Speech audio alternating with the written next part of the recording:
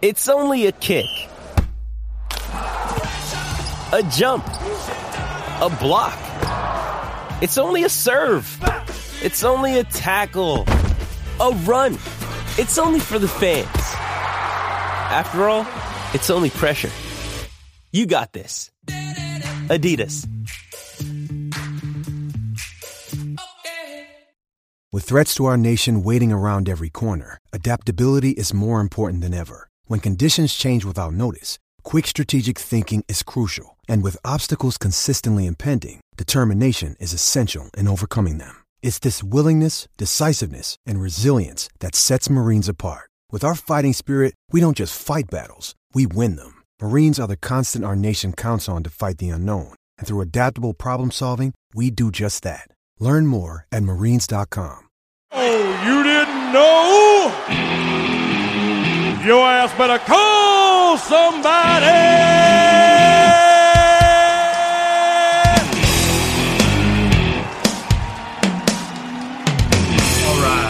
Cut the music.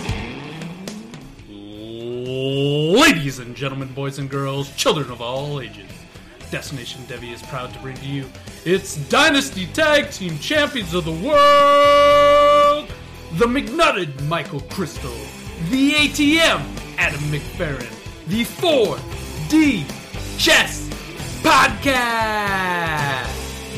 And of course, if you're not down with that, we've got 2 words for you.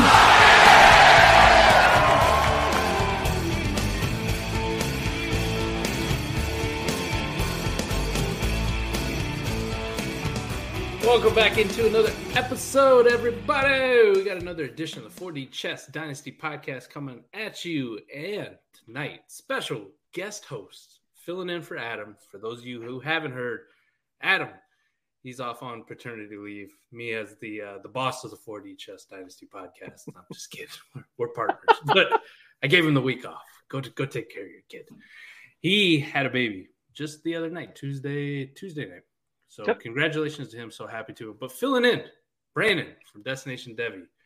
Kind enough to join, kind enough to keep the seat warm for Adam. So let's give him a big warm welcome and give him a shout out, right? First time on the 4D Chess Dynasty Podcast, right? Yeah, first time. You just sit in the co-host seat. Yeah, I mean, yeah. With the guest stuff. Yeah, right. They just say, "Hey, go fill in 4D chess. Go do the 4D chess episode." So, but no, I'm appreciative of the opportunity, and like you said, I'm just keeping the seat warm for Adam. He's a wonderful tag team partner for you, and I'm just trying to keep his seat warm while he's enjoying the first days of being a dad. Well, that's what's so nice about being part of Destination Devi and being part of the team is we have so many good people here that at a moment's notice, literally Monday night, hey, I'm not going to be able to make it this week. Yeah. Everybody reaching out saying, hey, I can fill in if needed. I can do this. I can do that. Like, so awesome, so overwhelming. So this is why I will fight anybody who doesn't think that this is the best community for fantasy football, dynasty football around, period. It's made Adam and I's relationship from nothing. We didn't know each other, and all of a sudden we're great friends now, and we're doing podcasts together. We've never actually met in real life.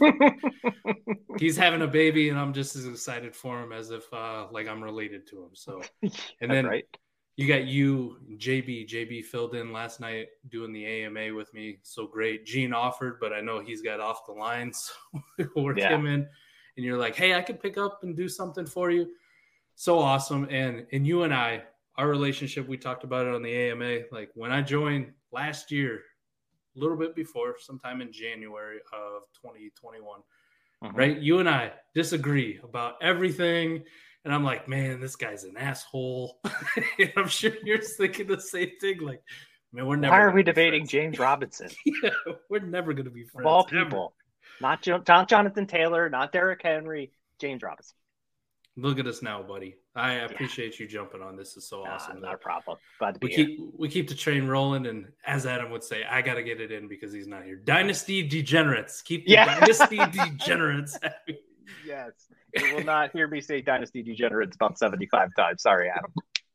All right. Well, we got a good one for you.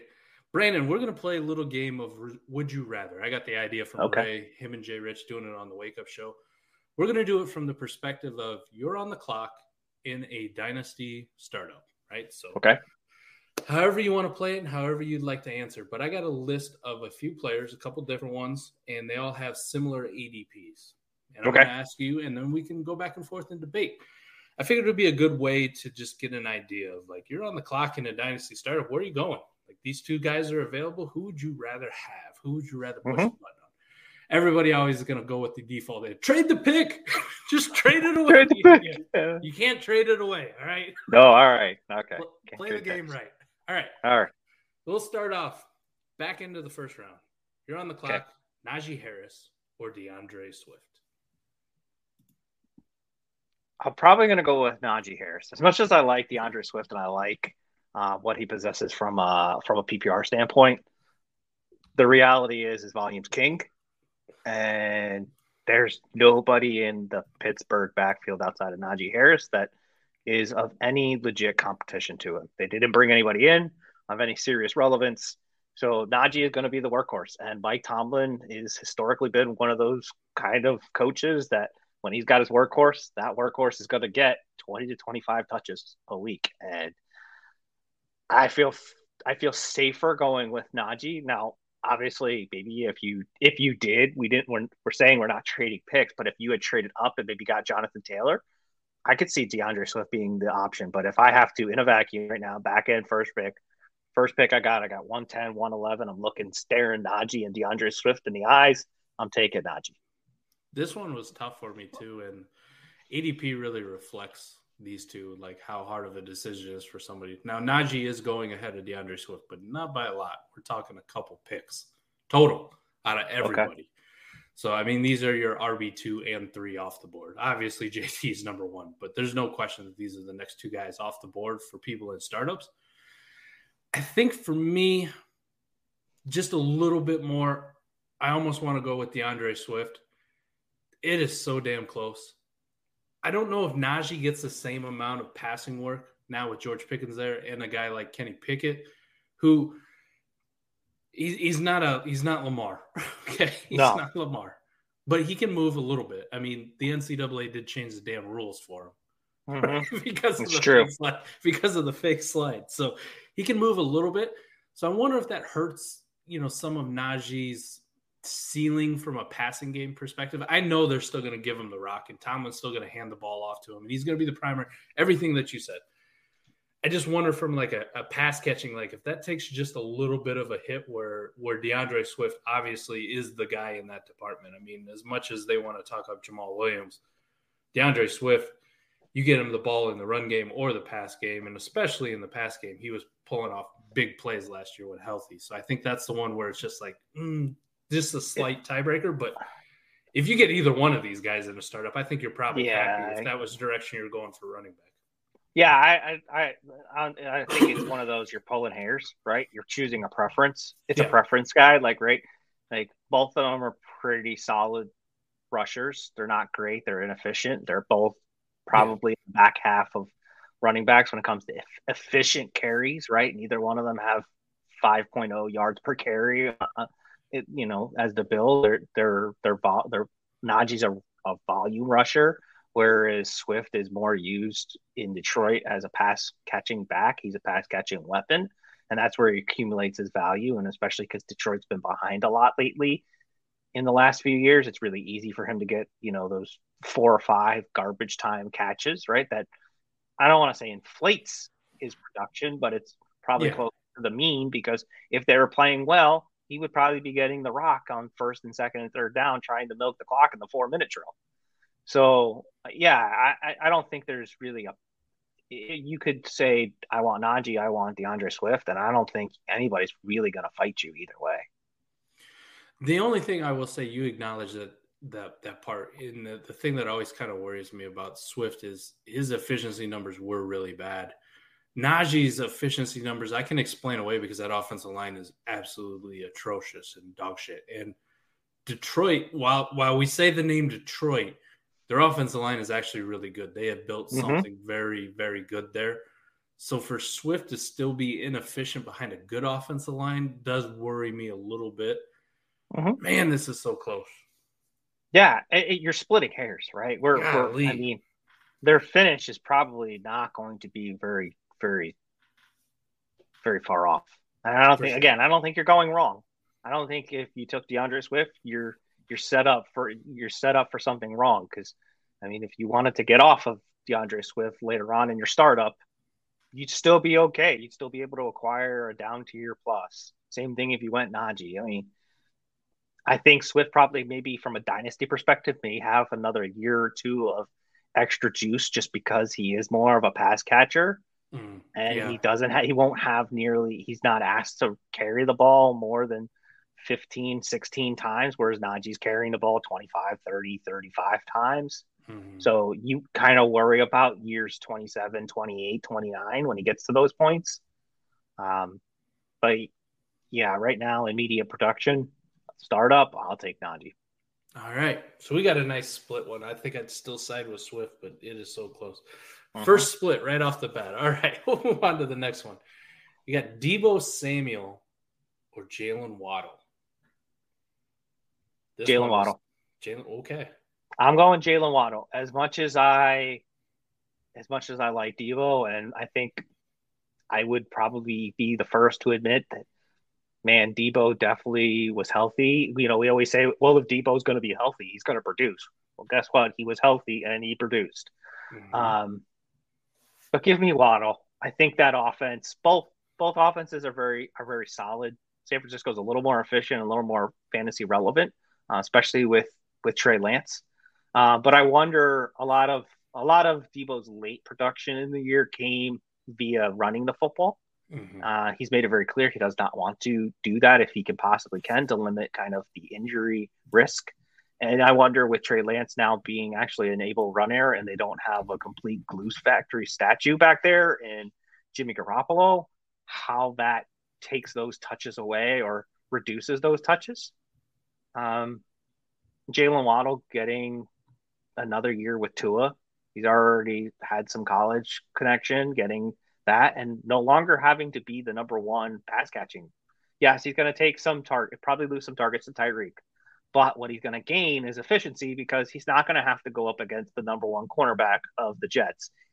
So he's not going to get Sauce Gardner. He's not going to get, the number one corner for the Pats, the number one corner for the Bills. He's going to get the number 2 and number 3, and we've already seen his speed and acceleration already in the league. You give that man just a small opening, and he can break it to the house.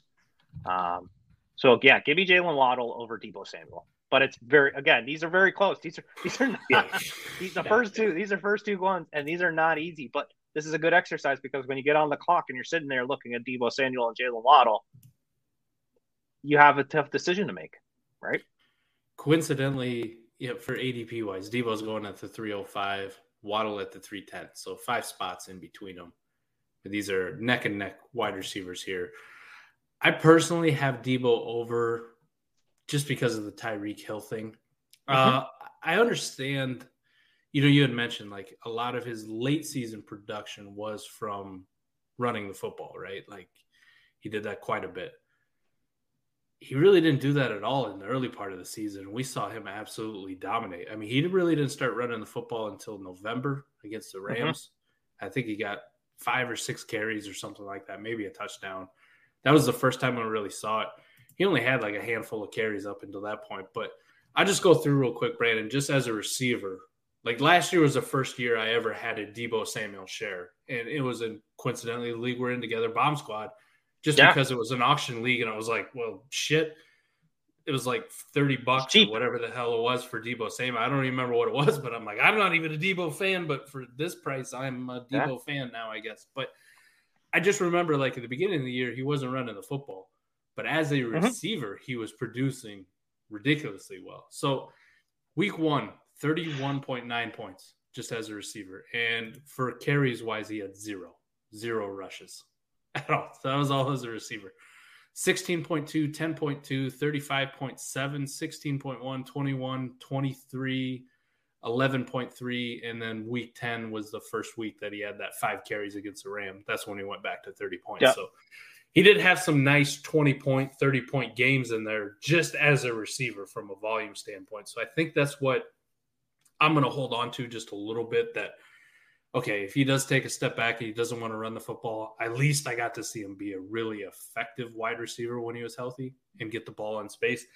And hell, I mean, if Trey Lance is there, even though he may take off and run a little bit more, or I can't even say that they're not going to be as efficient throwing the football because I'm the biggest Jimmy G hater, probably outside of like Jeff Mueller.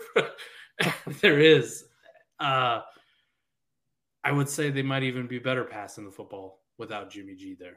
Just because, man, we saw so many times last year, he just missed guys wide open, huge plays. Shanahan schemes it up perfect. Receivers wide open. Ayuk runs a great route, right? Snaps Trayvon Diggs' ankles off, and then Jimmy G just throws it out of bounds over his head by 10 yards. Damn it. Throws a wobbling duck 15 yards out of bounds. I'm pretty sure Trey Lance can at least make that throw, right? The easy layup, gimme throw. He's not lacking in arm talent. We know that much. Yeah, for sure. The Waddle with Tyreek Hill scares me just a little bit. Now, I'm still a Tua fan, and I will say that Tyreek being there is very good for Tua.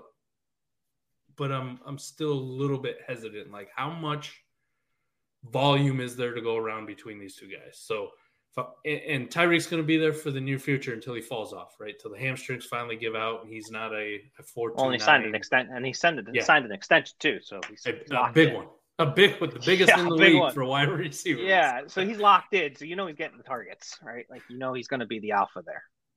I would say, just my personal opinion, I think it's very close, but I think Waddle might still be just getting a little bit too overdrafted, and we haven't fully adjusted to the fact that he's the 1B. I'm not even going to say 1B. He's the B. He's the beta to Tyreek. Because Tyreek does everything that he does, but better right now. Mm-hmm. And this isn't like Jamar Chase and T. Higgins where you have Joe Burrow at quarterback. Like, we can acknowledge that Tua is definitely a step below right now as a quarterback than Joe Burrow is. Give me Debo. Give me the Debo. So I get to say give me Debo. And I would say that we haven't historically seen yet Tua be able to sustain more than two pass catching, options, right? Yeah, we still have. Last year, because had Gesicki and Waddle, and that was it. That was it. So now add Tyreek. Can he support three? Right? Can he do that, or is it just that he's going to be able to do? They're going to funnel passes all three of them, but only two are going to be of serious fantasy relevancy. So there is that. There definitely is that piece for sure. I will agree, though, it's close, man. If I was in a startup and somebody took Waddle over Debo, it's not one of those things where I go like, oh, I can't believe you did it. You're an idiot, blah, blah, blah. Yeah. It's like, I understand.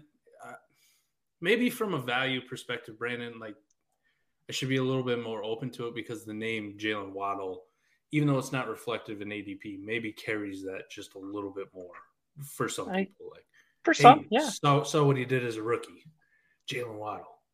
Yeah.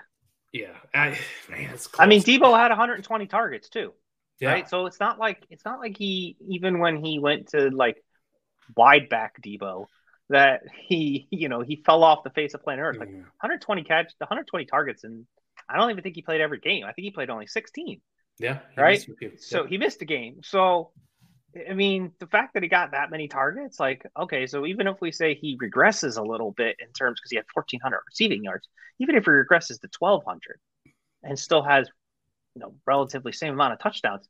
All right, so he goes from wide receiver 3 overall to wide receiver 10 or 11. It's still probably pretty good value getting him there at 305. I'd argue that his production was actually better when he was used more as a receiver instead of as a running back, right? It was actually better for fantasy perspective for us. Yeah.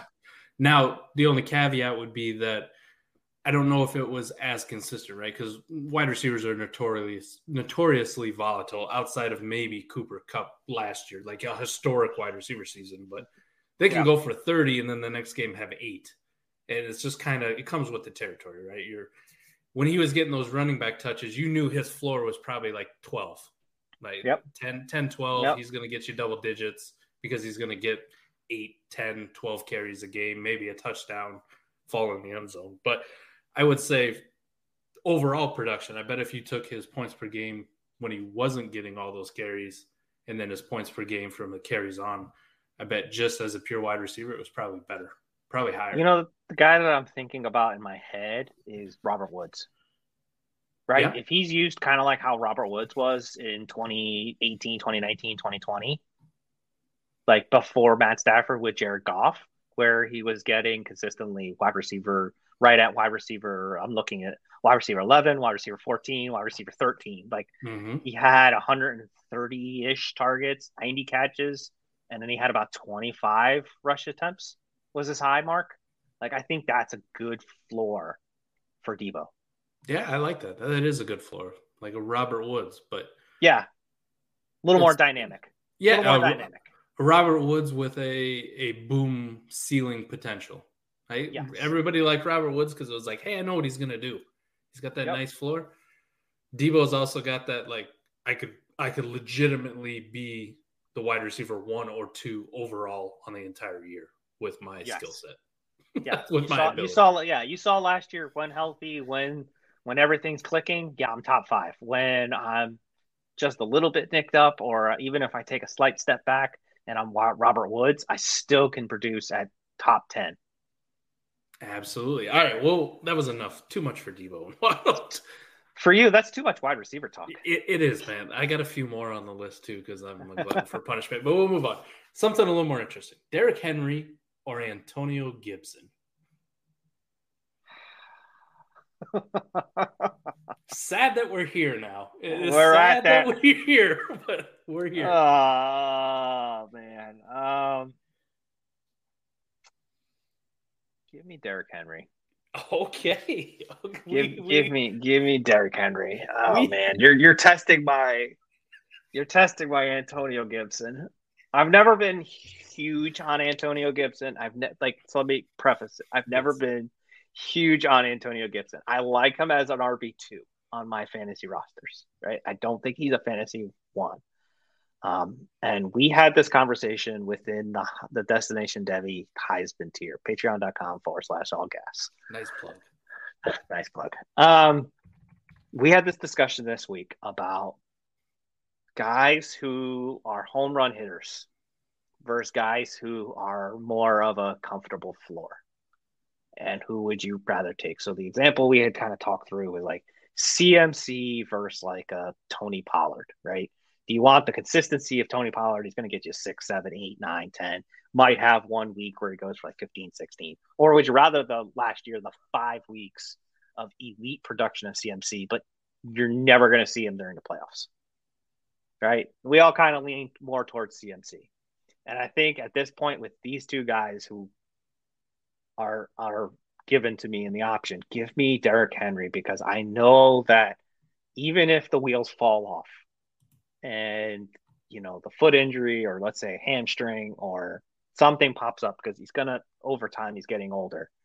I'll take the 8 or 9 games that Derrick Henry's going to give me for probably the next 2 years easily that are going to be 20 plus.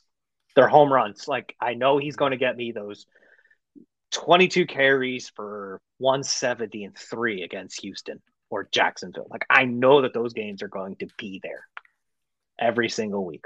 When I look at Antonio Gibson, I have no clue if the man's going to get 8 touches or if he's going to get 28 touches. Ron Rivera came out and said that this week, that his touches are going to be varied. They brought back J.D. McKissick, or somehow stole him from Buffalo because Buffalo signed him, and then he just decided, I guess maybe Buffalo's too cold for me. I don't like the snow. Let me go back to Washington. They also brought in B-Rob. That's a nothing burger. People need to chill on the B-Rob. Like, he wasn't anything before 2021, and he's probably not going to be anything after 2021. Like, let's just call it, like, he is there in the event Antonio Gibson goes down. He is not there to take meaningful touches from Antonio Gibson. That being said, we saw what happened last year with Antonio Gibson, and he was a back-end RB1. He was perfectly fine. But I think you're going to have more floor weeks with Antonio Gibson than you will have ceiling. And if we're probably taking these guys in the middle rounds here, we got to start swinging for home run upside. Okay.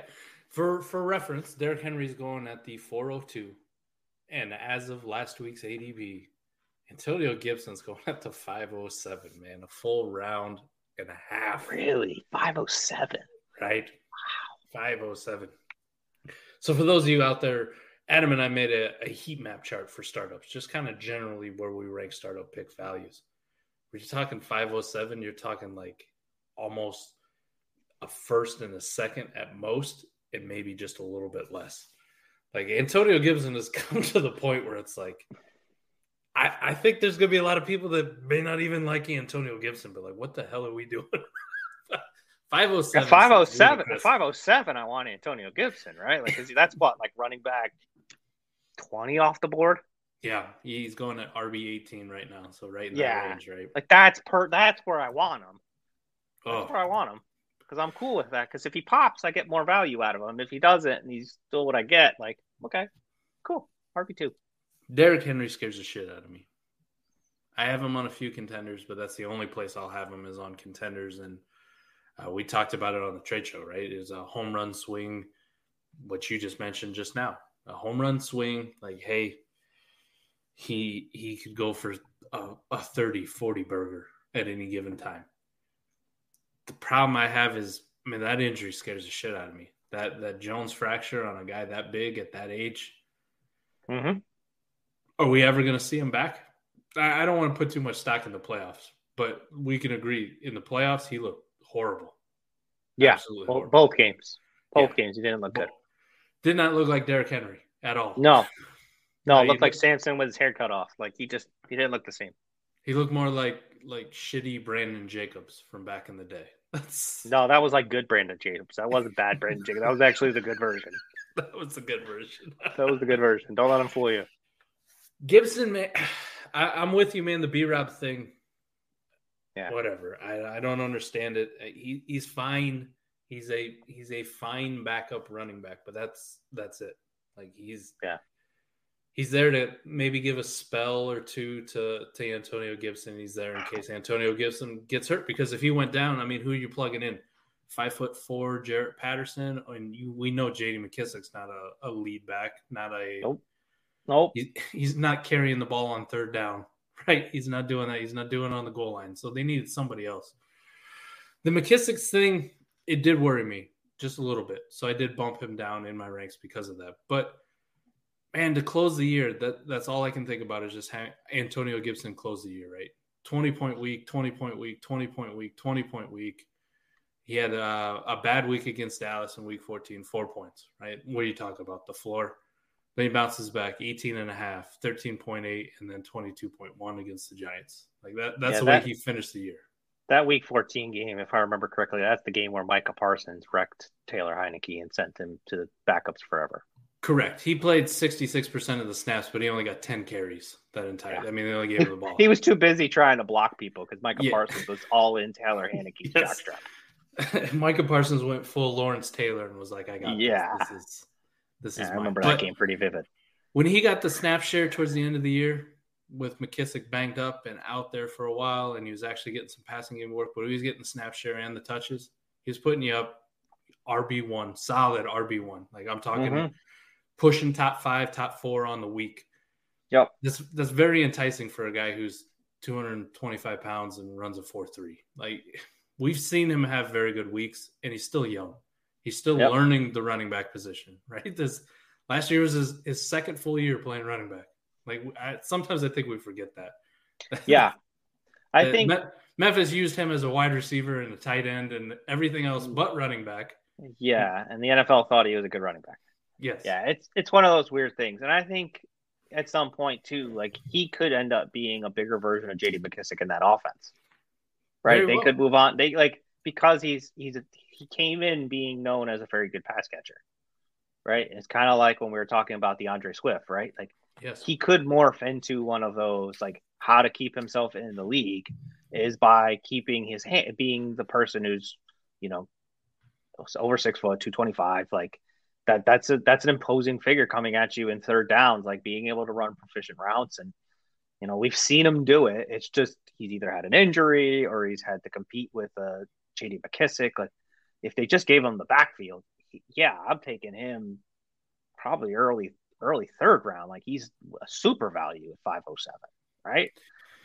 This It's just there's so many obstacles there that it's just hard for me to like. I don't want to bet against Derrick Henry, I guess is really why I chose Derrick Henry. Yeah, it's hard. yeah. It's hard to bet against Derrick Henry as much as because I mean we've been predicting his doom since Saquon Barkley came in the league. That's true. Like, yes. we've been saying, all right, he's done. He's cooked, and then he comes out here and throws all these big carries. And I'm not saying that Derrick Henry's going to return to elite form, but I do like the weeks where he can go for 30 carries, 220 and 3 are going to probably be there's going to be a handful of them. We know they're going to be there. I don't know that Antonio Gibson ever gets those kind of boom weeks. I think his boom weeks are like 20 touches for 110 yards, and maybe he finds the end zone twice. Okay, understandable. Oh man, he might end up being like Miles Sanders 2.0 for me. This kind of is what it feels like to me. Like a guy that I'm always like, just give him the work. Just give him the work. If he got the work, I would probably have easily taken Gibson. But just because there's inconsistency in his work, that's not just. I can't take that over the home run hitting of Henry. All right, I feel you. All right, we'll go back to the wide receiver well. Something that doesn't hurt my heart as well. Deontay Johnson or Drake London? Deontay Johnson. Okay, all right. Deontay Johnson. Welcome aboard. Welcome aboard. I've been on the Deontay Johnson fan train for about a year now. Jay Rich got me onto him. Yes. I know a lot of people will be scared because he got 169 targets with Ben. And now Kenny Pickett is there, and we both believe that Pickett is going to be for the better for that offense. Ben was trying to just literally save his life, and he just literally aimlessly threw it because he had to get it out, and Deontay runs so many short routes. That's what it was. But even if there's some level of regression there, he's still going to get 130, 140 targets. Like, at least for this year. At least for this year, 130, 140 targets. Okay. Yep. So that's still going to be at minimum wide receiver 2 production. At minimum, like top 15, probably. Like I would say, I wouldn't be shocked. I think he finished 8th last year in PPR. I wouldn't be shocked if he falls to like 11 to 14 range, just because he's gonna have opportunities. He's like volume and his opportunity is key for a wide receiver, and he was about as consistent with volume as there could be from the wide receiver position. His volume was fantastic, right? It was fantastic, and that's what drove it. Yep. His efficiency from the quarterback position was horrible. Was absolutely horrible. Yeah, his ADOT was absolutely terrible. It was hot trash, but he had Joe Flacco. He had Joe Flacco elite-like ADOT production. So I would hope that Kenny Pickett's a little more efficient. Drake London, if he had Matt Ryan, I think the conversation would be a different story. Right? The Atlanta offense has been for the better part of the last decade and a half with Matt Ryan at the helm, has always supported a wide receiver 1 and peppered them with a ton of targets. See Julio, see Calvin Ridley. Those guys got peppered. And so if that was the case, Drake London probably would have been locked into like 150 to 160 targets year 1 straight out the gate. Like, sign me up for that. But it's not Matt Ryan. It's Marcus Mariota, and it's going to be potentially, if he falters, rookie Desmond Ridder. So some stats that on Deontay that I always find interesting, right? You talked about his ADOT, right? 76th in the league in ADOT. Average depth of target, 76. But his yards per route run, 30th in the league. So it doesn't matter. Hey, my ADOT shit, but I'm going to catch this, and then I'm still going to catch and go. Yeah.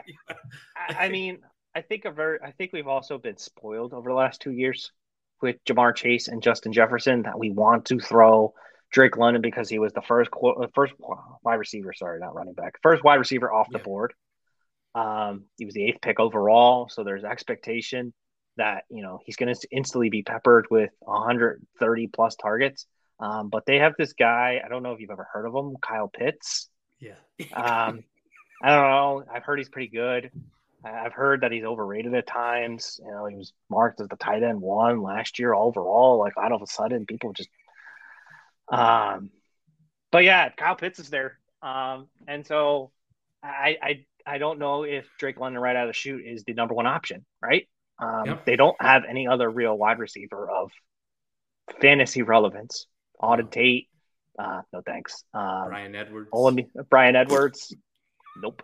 Olamide Zaccheaus, sorry, no thanks, pal. Geronimo Allison. Ooh, Geronimo Allison, back from the dead of 2017 in the practice squad. No thanks. And then you have Cordero Patterson and Tyler Algier out of the backfield. I mean, Patterson came on, but he kind of faltered a little bit late down the road. Yeah. I think a very solid stat line for Drake London would probably be around where Devonta Smith was last year. Yeah. Right around the 1,000-yard mark. Maybe he gets a few more touchdown looks because the offense just is going to have a lot of garbage time. But yeah, I would take Deontay right now in a heartbeat. He's still very young. I mean, you wonder if he's still going to be at Pittsburgh after this year. He's eligible for a contract. Pittsburgh historically doesn't pay its wide receivers, so that would be an interesting conversation to be had. But right now, in this moment, give me Deontay Johnson. I'm with you, man. I would take Deontay. Interesting that he's going at the 503, London going at the 410. So he's actually going ahead of him in startups.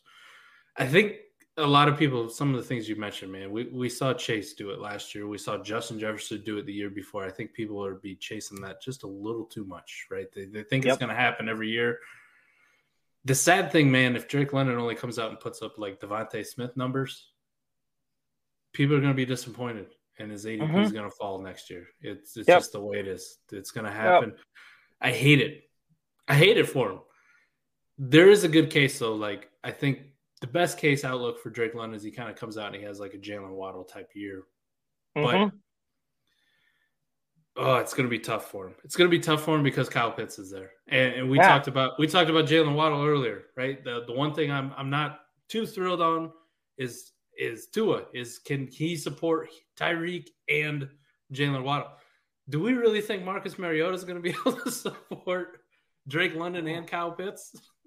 Yeah, I mean, this is realistically the best quarterback that Drake London's ever had in his career. Rip, sorry, Rip, sorry, Keaton Slovis. And it's just he might get 130, 140 targets, but what's the quality of them, right? How many of those are catchable?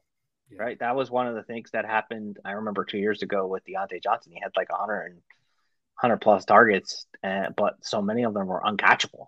Yeah. I mean, and Drake London's got a big frame. He's 6'5". He's a monster. He's an absolute. He's got a giant wingspan. And he's going to be able to. He's going to clean up a lot of Mariota and/or Ritter's mistakes, right? Because just his giant wingspan, his ability to high point the ball. He's got all his tools. But this isn't the Pac-12. This is the NFL, and you're going to be playing week in, week out against, tougher competition, a little more stiffer competition. And I would probably, if I had to take either even win now or retool, I still want Deontay Johnson.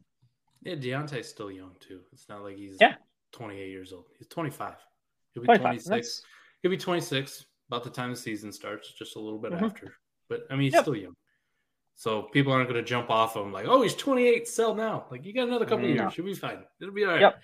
And if he goes, I'm with you, man. I mean, if he goes to another offense where he's still able to produce 150 plus targets, I mean, you're locked in for that. You're fine. For sure. All right, let's go cross position now. So think about startup, tight end premium league. Would you rather have TJ Hockenson or Mac Jones? TJ Hockenson or Mac Jones? Well, that's a tough one. We're getting in the middle rounds now. Where the we're getting the money. These are the money rounds, though, right? These are the money rounds. They are the money decisions because these are the ones. It's easy to predict. It's easier to predict the high end guys. It's harder to kind of get those next tier down, right? Well, yeah, rounds 1 through 3. You're just if I'm in super flex, I'm assuming this is going to be super flex. Super flex, tight end premium league. I probably lean Mac, but it's not like a slam dunk for me. I worry for the Patriots side. The best player they brought in this offseason was Tyquan Thornton. That's gross to say. You spent your first round pick on a lineman that was given a draft grade 2-3 rounds later. Yeah. And then you go out and go find the fastest guy. I for a second, I thought Al Davis owned the Patriots for a moment. I thought Al Davis's corpse came out and tapped Bill Belichick on the shoulder and said, those fast wide receivers, they're good for something. Because I just don't like Tyquan Thornton's a nice piece, but he's not the early day 2 pick. Like that rivaled the New York Giants taking Wan'Dale Robinson for like most head scratching second round pick. Like I don't know what you were doing. And I wouldn't say rival. That was by far worse. At least Wan'Dale's got some like juice to him that you're like, okay. Yeah, we're not going down that route right now. But going back to Mac Jones, Mac apparently is slimming down. What that'll do for his mobility, I have no idea. He's Konami still. Mac. I mean, they brought in Devontae Parker. They brought in Kevin Harris. It's just a cluster of like decent NFL players, nothing fantasy relevant, right? Like there's nothing that anything was brought in that was going to make fantasy relevance. It's all going to make the New England Patriots better. That being said, as much as I like TJ Hawkinson from a tight end perspective, there's for some reason, I don't know why, the Detroit Lions don't just funnel him as the number one option, right? Like they've got this elite tight end and he's been that, but they just don't give him the ball consistently. And that scares me.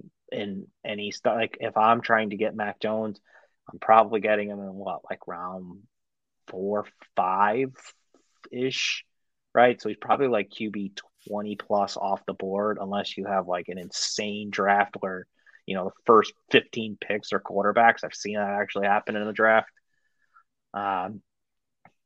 So he's down there, and he's probably like your QB.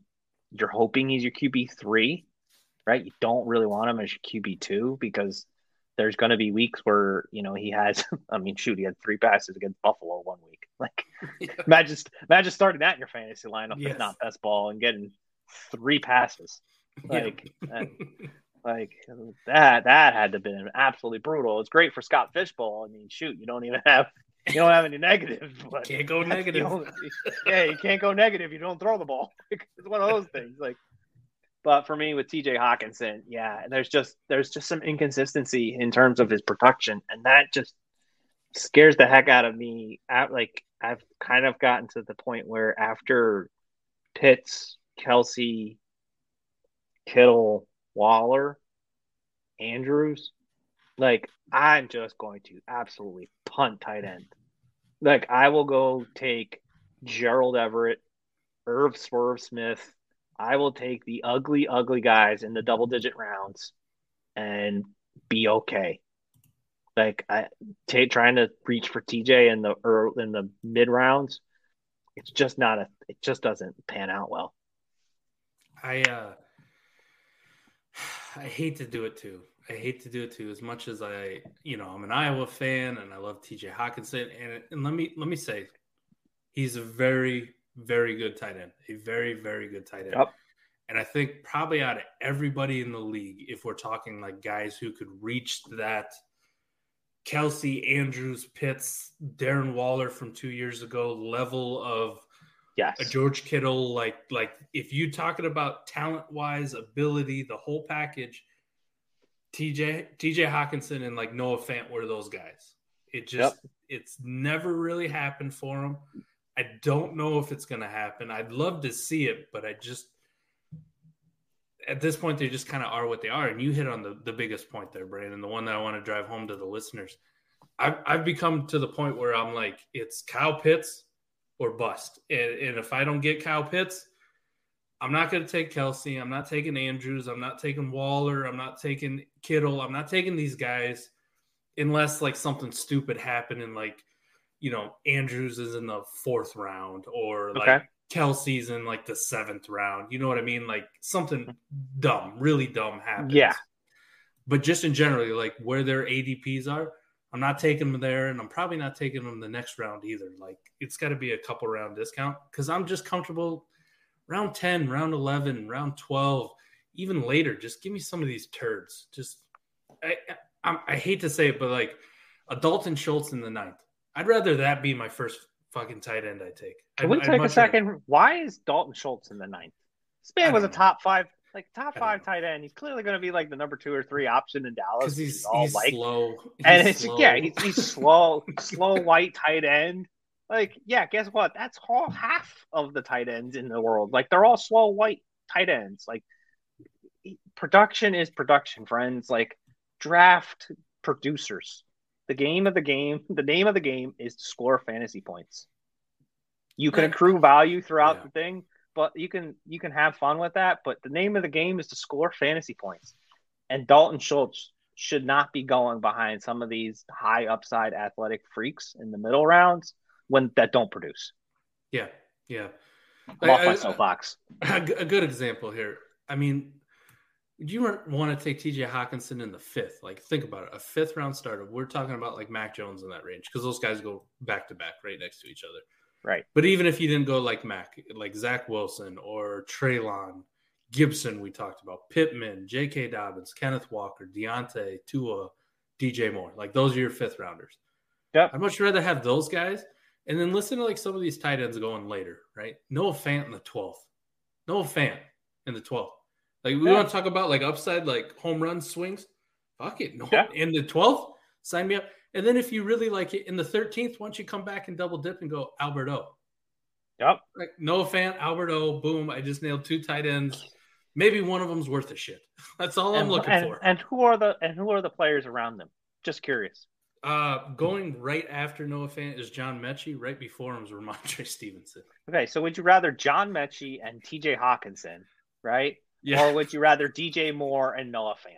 Yeah. Give you the DJ Moore, Noah Fant. Yes. Like that's just all you have to say to yourself, friends. Would you rather have Ramondre Stevenson and TJ Hawkinson, or would you rather have Noah Fant, who's equally as athletic, and DJ Moore, Deontay Johnson, Zach Wilson? Like, that's just where you got to be.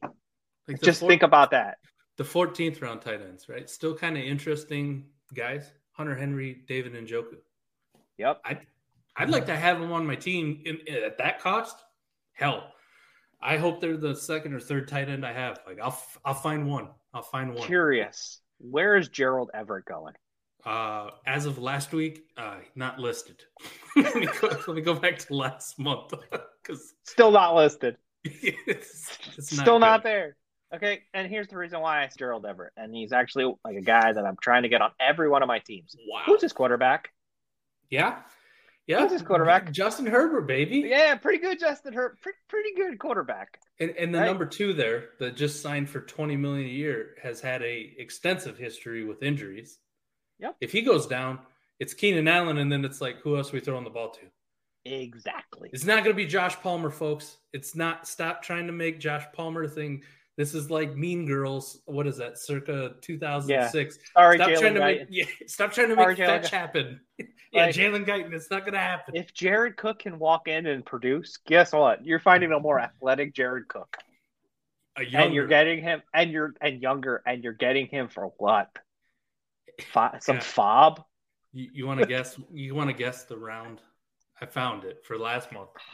I'm gonna go with like 24. All right, a little bit higher, but it still ain't great. 18 away. Okay, again, what is in round 18? What's surrounding him? The guy that's going right before him, everyone's favorite, Terrace Marshall. Yeah.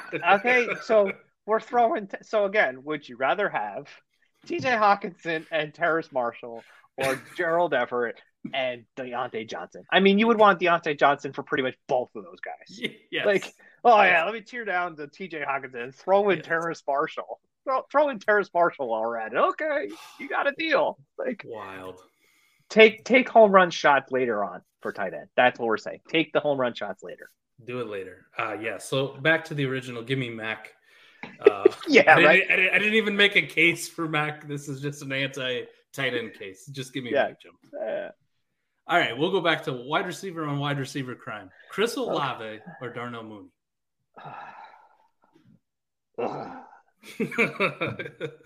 Darnell Mooney, let me preface it, I think is the most undervalued player in this range. Like, we're talking like 6, 7, 8, 9. The most undervalued player. Yes. and I love what he is, but I'm going to take Chris Olave.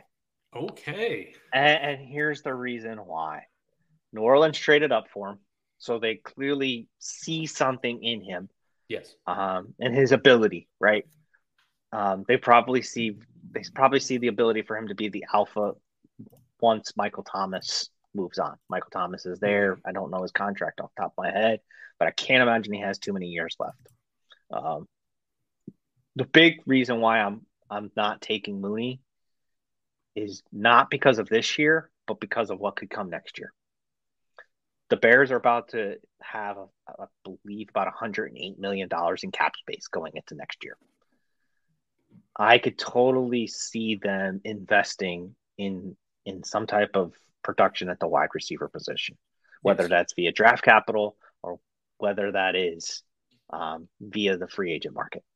I just don't think that they're going to allow they are going to allow Justin Fields to literally fail this year with Darnell Mooney, Velus Jones, Byron Pringle as their wide receiver core that are going to step out there. Like, I was having this conversation with Ray Garvin this week, and I think that we were kind of going through worst football teams, and the Chicago Bears came up out of both of us. The Bears could arguably be the number one pick next year. Yes. And so, not that they're going to go take, Jackson Smith-Jigba first round pick. Like, that's not going to happen. But they could easily trade out of the first pick, and they could go get a Jackson Smith-Jigba or a Kayshon Boutte or a Jordan Addison kind of player, and they're going to bring in another guy. And with another guy comes somebody who's going to take meaningful targets away. I don't necessarily see that being the case with Olave. I see Olave probably playing the beta role this year to Michael Thomas if he's healthy, with the opportunity to take over as the alpha, possibly by the end of the season or even next season. Okay. So I think that's where I want to land. I will say this. Looking at it right now, I'm going to side with Darnell Mooney. One, I think he's a little bit undervalued. I do like Olave. Me and Adam will fight about Chris Olave. He's an Ohio State fan, but I actually I'm more bullish on Chris Olave than he is. Thanks to Jay Rich. Big shout out to him for bringing me around on our draft stream, right? It was a good conversation we had. I like Olave. I will say this. So when I look at this, Darnell Mooney is the de facto alpha this year in 2022. Hands down, no question, just because there's nobody else there. It's fucking Cole Kmet and Byron Pringle. But I mean, that's what the box of Pringles. Yes. So he's the de facto alpha. I understand exactly what you're saying. Yes, they are probably going to bring somebody in through the draft, through free agency, whatever, to surround Justin Fields with more talent next year. But for this year, he's it. Chris Olave is not the alpha this year. And when Michael Thomas moves on, I get it. He may be the alpha next year. Neither one of these guys, I don't think, are alpha material or even 1A material. Like, they're good complement receivers. Yes. Which is fine. Olave doesn't really have that opportunity to be in the Darnell Mooney position until 2023 at best, right? Until they move on from Michael Thomas. Darnell Mooney gets it right now. So just a time aspect, like, give me the guy who's got it right now and let me roll with that. And even if I don't think Darnell Mooney is going to sustain the production that he puts out this year, I got the whole year to trade off him on high notes, where Olave is kind of just always just a little bit capped because Michael Thomas is still there. So for now, Mooney over Chris Olave. But I guarantee you, if we were to have this discussion this time next year, when things switch and the Bears do whatever and maybe the Saints move on for Michael Thomas, it could be a completely different one. It could be Olave by a landslide. But for right now, give me Darnell Mooney. Their ADPs are actually 710 for Olave, 804 for Mooney. So very close. Back in the 7th, early part of the 8th. I really think one of those. Mooney needs to be moved up a little bit. It's kind of like that Deontay Drake. I think it's right. It's kind of that same talk that we were having earlier about Deontay and Drake, right? Like, I think people are chasing rookie production a little bit, and we know that rookie production takes a little bit of time. So maybe they'll play as draft Mooney, and then, at some point in the season, because we know that eventually Mooney might not be the alpha, even though he will probably be re-signed to an extension. Maybe you trade him for Olave plus down the road, but the in the moment take the value that Mooney is later than Olave and then get it later. Absolutely. All right, we'll go cross position again. And I've been starting at round 1, and we just keep moving down each range, trying to do this just like a dynasty startup. What would you do? Yep. Wonderful. Brandon Cooks or Miles Sanders? Brandon Cooks or Miles Sanders? Probably Brandon Cooks. Brandon, I feel like I think this might actually be the easiest one for me to argue. For you, yeah. Miles Sanders, what has he done? What has he done lately? I mean, he just last year he was not getting the football, and whether that was because the offense, I mean, the beginning of the year, the offense was just they were trying to force Jalen Hurts to be a passer. That clearly wasn't the thing. Sirianni then switched to the rushing game, which was great, but then he went to like this 14 head Hydra running back offense where the corpse of Jordan Howard reappeared and was fantasy relevant for a few weeks there. And they just stopped using Miles Sanders. Miles Sanders was great with Carson Wentz, not so great with Jalen Hurts. Brandon Cooks is probably the most underrated fantasy wide receiver probably we've had in the last 5-6 years. The man is always seeming to produce 1,000 yards. When he's on the field, and he's been healthy because he's had some concussion concerns, when he's on the field, the man just produces. And give me the guy that's probably attached to garbage time quarterback in Davis Mills, who's going to probably produce, he's going to get you 1,000 yards. He's going to get you, I know his line right now on Prize Picks is 950, and that's super low. I think he's easily 1,100, 1,200 yards. So, I mean, if you're the kind of betting person that you might be, like, go to Prize Picks, go slam that thing, use the promo code Wake Up, get yourself a deposit bonus. I know, shameless little plug there, but slap that Brandon Cooks over, because that just seems like a very low line to me. I just don't know that Miles Sanders gives me that home run upside. We need you more on the show for these plugs. You're the master of working the plugs in. I have yet to find my groove, but we're working on it. But you're good at it. Golly, I love it. I will make the case for Miles Sanders, and this is going to be I would side with you for most people. But the way I usually like to draft, right? I love to get my running backs early. I get my wide receivers later. So naturally, you would think that I would like to get a wide receiver here. The problem is there's still a few wide receivers left on the board around this spot, just a little bit after, where I'm like, I'd be comfortable with that. Brandon Cooks is undervalued. He's just he's a walking wide receiver 3 at worst. Just plug him in. He's undervalued. 9th round, where they're going. So let me give the ADPs here too. Yeah, they're both back-to-back picks, 909, 910. Miles Sanders, Brandon Cooks. I would say Brandon Cooks is undervalued. Miles Sanders, I do think, is undervalued as well. But the case that I have is I like to get like 2-3 running backs early. Miles Sanders is the absolute perfect target for me to go for like my 3rd running back, my 4th running back, ideally.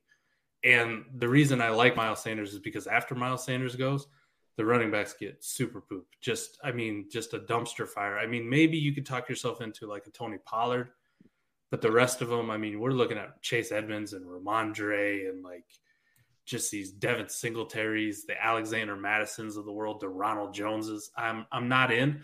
Miles Sanders is kind of like the flashpoint, the trigger point. Like, shit, I got to take Miles Sanders. Yeah, the last one. I need my RB4. Let me get Miles Sanders. Yeah, let me get a guy I can plug into my flex.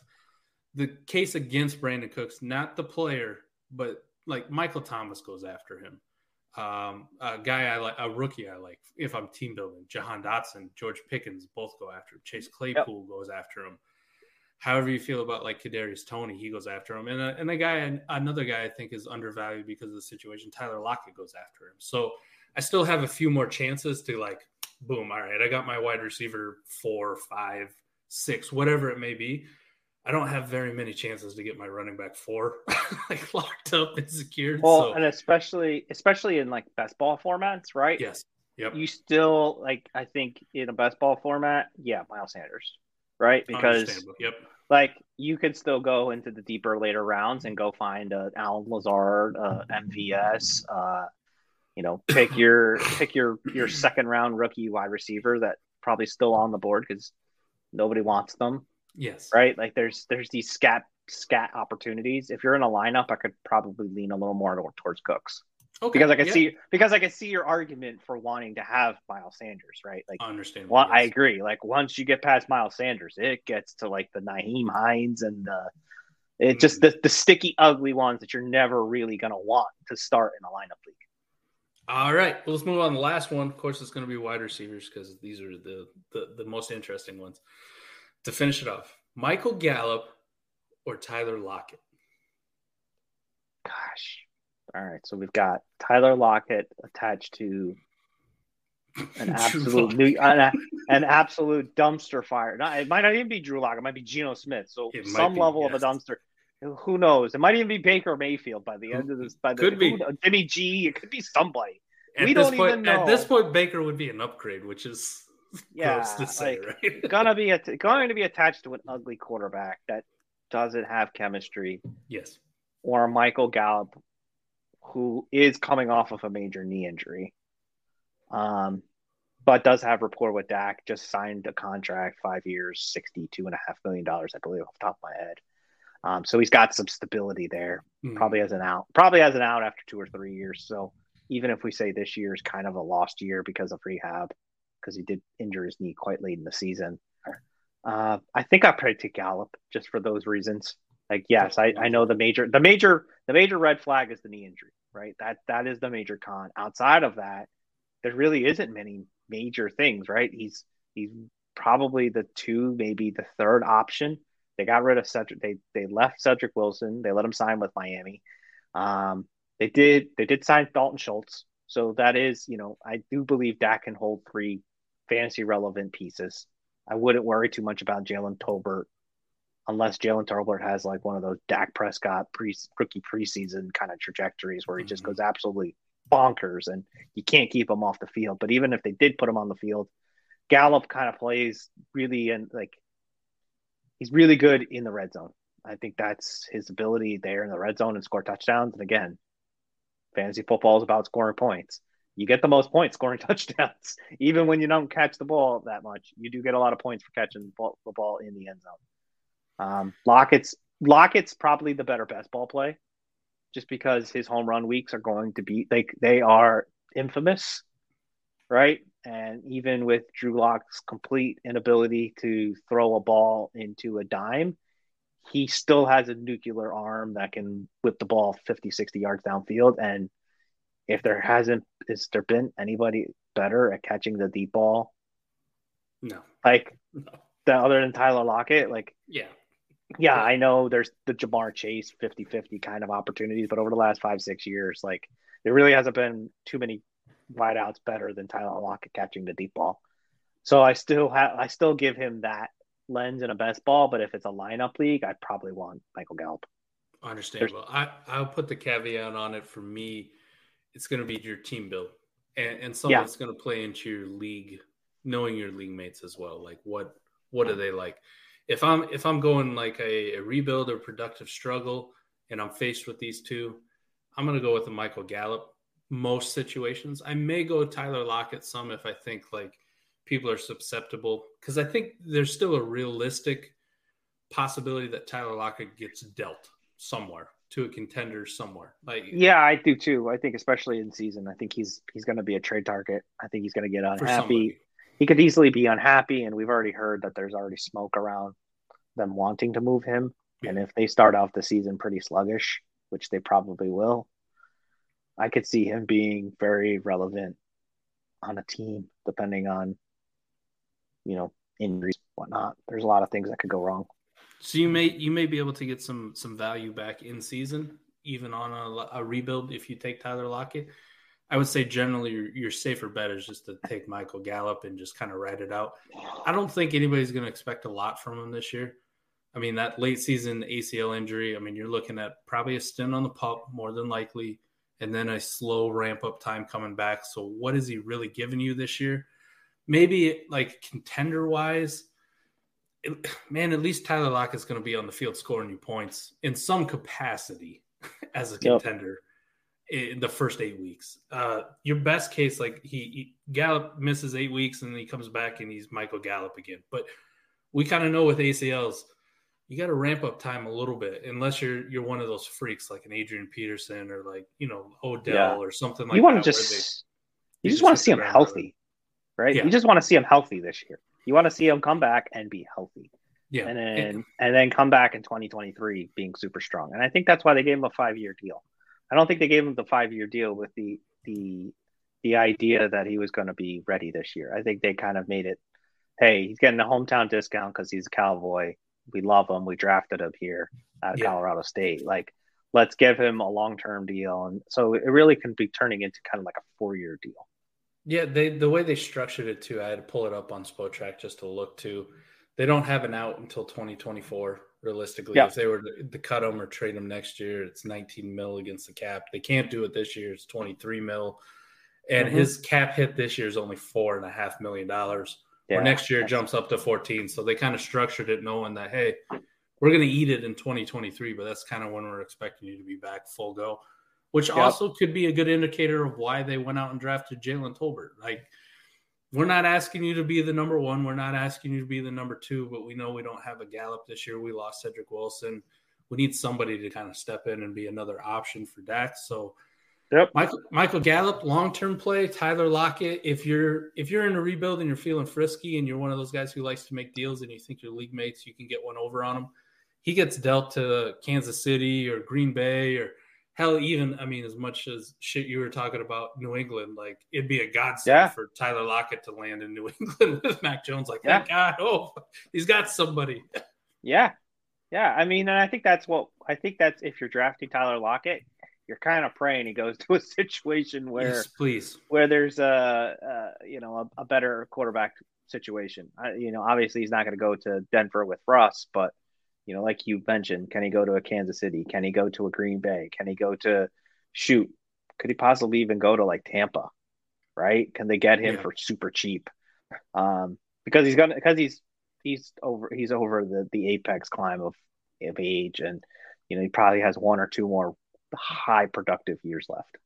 Tyler Lockett was always a guy I'd love to have as my wide receiver 3. I didn't want to rely on him as a wide receiver 2 because he would give you those 3-point weeks, those 4-point weeks. Yeah, he had some real bad duds, but he'd give you those 40-point weeks, and that was the time to sell. Those were week winners. Week winners, though. I mean, those were absolutely golden. Now I think without Russ there, that ceiling does come down a little bit. But even with Drew Lock or Geno Smith, he probably still has 1 or 2 of those in him at some point. If Good luck figuring out. Yeah. Good luck figuring which weeks those are, right? Yes. Like and I think that's the beauty of best ball. I know you guys have talked about best ball. Like that is the reason why you play best ball, right? Is because you can manage your yes, I love lineup leagues, and I do have a few of them still, in my portfolio. Yes, because you want to be able to, like, from a logistical standpoint, like trying to pick the right people each week. Yes, lineup is fun, but that is like Tyler Lockett is the exact reason why best ball also can be fun, right? Because you have weeks where, and you saw this in one of our patron leagues in Bomb Squad 1, where you had Tyler Lockett. He was also on that team of Deebo and Tyler Lockett, and there were weeks, and I believe you had Russ, and so you had those weeks where Russ and Lockett went off, and that is sometimes really hard to stop as a fantasy, like when you're playing them in fantasy, because Lockett gets 30, Russ gets 30, 35, and you're getting 60 something points right out of 2 spots. It's hard to play against. You just pack it in when you're the competitor. Like, all right, we're going to Bill Belichick this. We're on to Cincinnati. We're on to the next week. Man, I like it. It was a good one to finish out with, and in form, right? Gallup 1106, Tyler Lockett 1206. So these are the dumpster ones. After these rounds, like we're talking 13, 14, 15, it is just go get your guy season. There's nothing but turds out there. There's an occasional like gem you can find, but man, good ones. So just to recap going through, you would take Najee, Waddle, Derrick Henry, Deontay, Mac Jones, Chris Olave, Brandon Cooks, and Michael Gallup, correct? There's absolutely no direction on that team. No direction. There is no direction. You're going to have to make some trades. I took a fossil running back right in the middle of a productive struggle. That's fine. You'll be all right. You can he comes back and he has his first 30-point week, you know that you're gonna on the block. I'm gonna go hit up Jag. Yeah. Or I'm gonna have to go to patreon.com/South Harmon and go get some advice from you and Adam. We'll get you straightened out. Me, I would have taken Swift, Debo. Wow. Swift, Debo, Antonio Gibson, Deontay, Mack, Darnell Mooney, Miles Sanders, and Tyler Lockett. Interesting. So again, I kind of have the turds of like no direction, but my turds are at the end where it's like Miles Sanders and Tyler. Yeah, Lockett. I was gonna say you had like a productive struggle, and then the wheels fell off, and we had to go get Miles Sanders and Tyler Lockett to fill out the roster. Why not? All right, that's gonna do it. Brandon, I can't thank you so much enough. Thank you so much for being here, for doing this. It's been a crazy week getting all the fill-ins for all Adam, but I'm so happy for him. I'm so happy that we're part of this community, Destination Devy, patreon.com/allgas. This is where you get to be a part of this community. We are growing. Ray is building something incredible here. Brandon and I have had multiple conversations about how great it is here. Yep. All the people that make it possible, you, JB, me, Adam, Ike, Gene, and Jay Rich, and the Godfather Ray. I mean, it's awesome. It's awesome. And then all the Heisman members that we get to interact with on the daily, the random Wednesday voice chats that go for 8 hours. Yeah. I mean, it's one of those communities that we're almost 900 deep now. Holy that cow. we just, it's a lot of fun. Everybody brings something to the table. Not just yes, the Heisman tier is exactly where it's at. And best investment you'll make in your fantasy space. In your portfolio of fantasy options, just between the conversations, the data, the access. I mean, it's all right there. But there's a lot of sharp minds in and around the all conference, the all American, and supporter tiers as well. So thank you to those folks thank you to the listeners. Right, there's so many of you that are going to tune in and listen to this, and we just want to say that for me, who's normally behind the scenes, I'm not normally on the camera that often. But I want to say thank you to each person who listens, to supports Mike and Adam, supports Ike and Gene, supports Ray and Jay on the Wake Up Show. There's some really fun things that are coming down the pike, and we're really excited for that. And so thank you for tuning. We got a little bit of everything over there, don't we? We got some betting, we got some redraft, dynasty strategy. The entertainment is off the charts. It's a 10 out of 10. I know last night in the voice chat, there were some things that are said that I just had to be like, I gotta go, guys. Like, I gotta go to the bathroom. You're gonna make me pee myself. Yeah, I can't do this anymore. Yeah, but appreciate you guys having me on. I'm just, like I said, I'm just keeping the seat warm for Adam. Congratulations to him and his wife on their baby girl, and hopefully he'll be back in the seat next week. All right, we're gonna bounce out of here, and I'd be remiss if I didn't try to at least attempt the Adam outro. So just remember, when your league mates are playing chess, play 4D chess. That's going to do it for us. We're out of here. Peace.